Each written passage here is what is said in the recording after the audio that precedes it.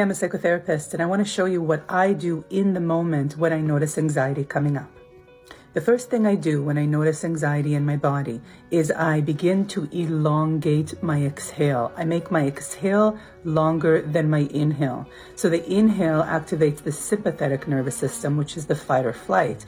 And the exhale activates the parasympathetic nervous system, which is the calm and recharge part of the nervous system. And so the longer our exhale is, the calmer we become.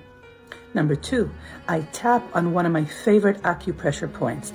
And my favorite acupressure point is right here on the side of the thumb. I actually used this during a recent flight where there was a lot of turbulence. So I just pressed this way, and that also helps to calm down the nervous system. And the third thing that I do, which is hugely important, is I acknowledge the anxiety. I let it know that I see it. I say, hey, anxiety, I see you. I know you, my old friend. And when we do that, we get mindful, we get distance from it. We're no longer enmeshed in it, that the anxiety is us, but it's something that's external to us that we can then work with. Shortcast Club.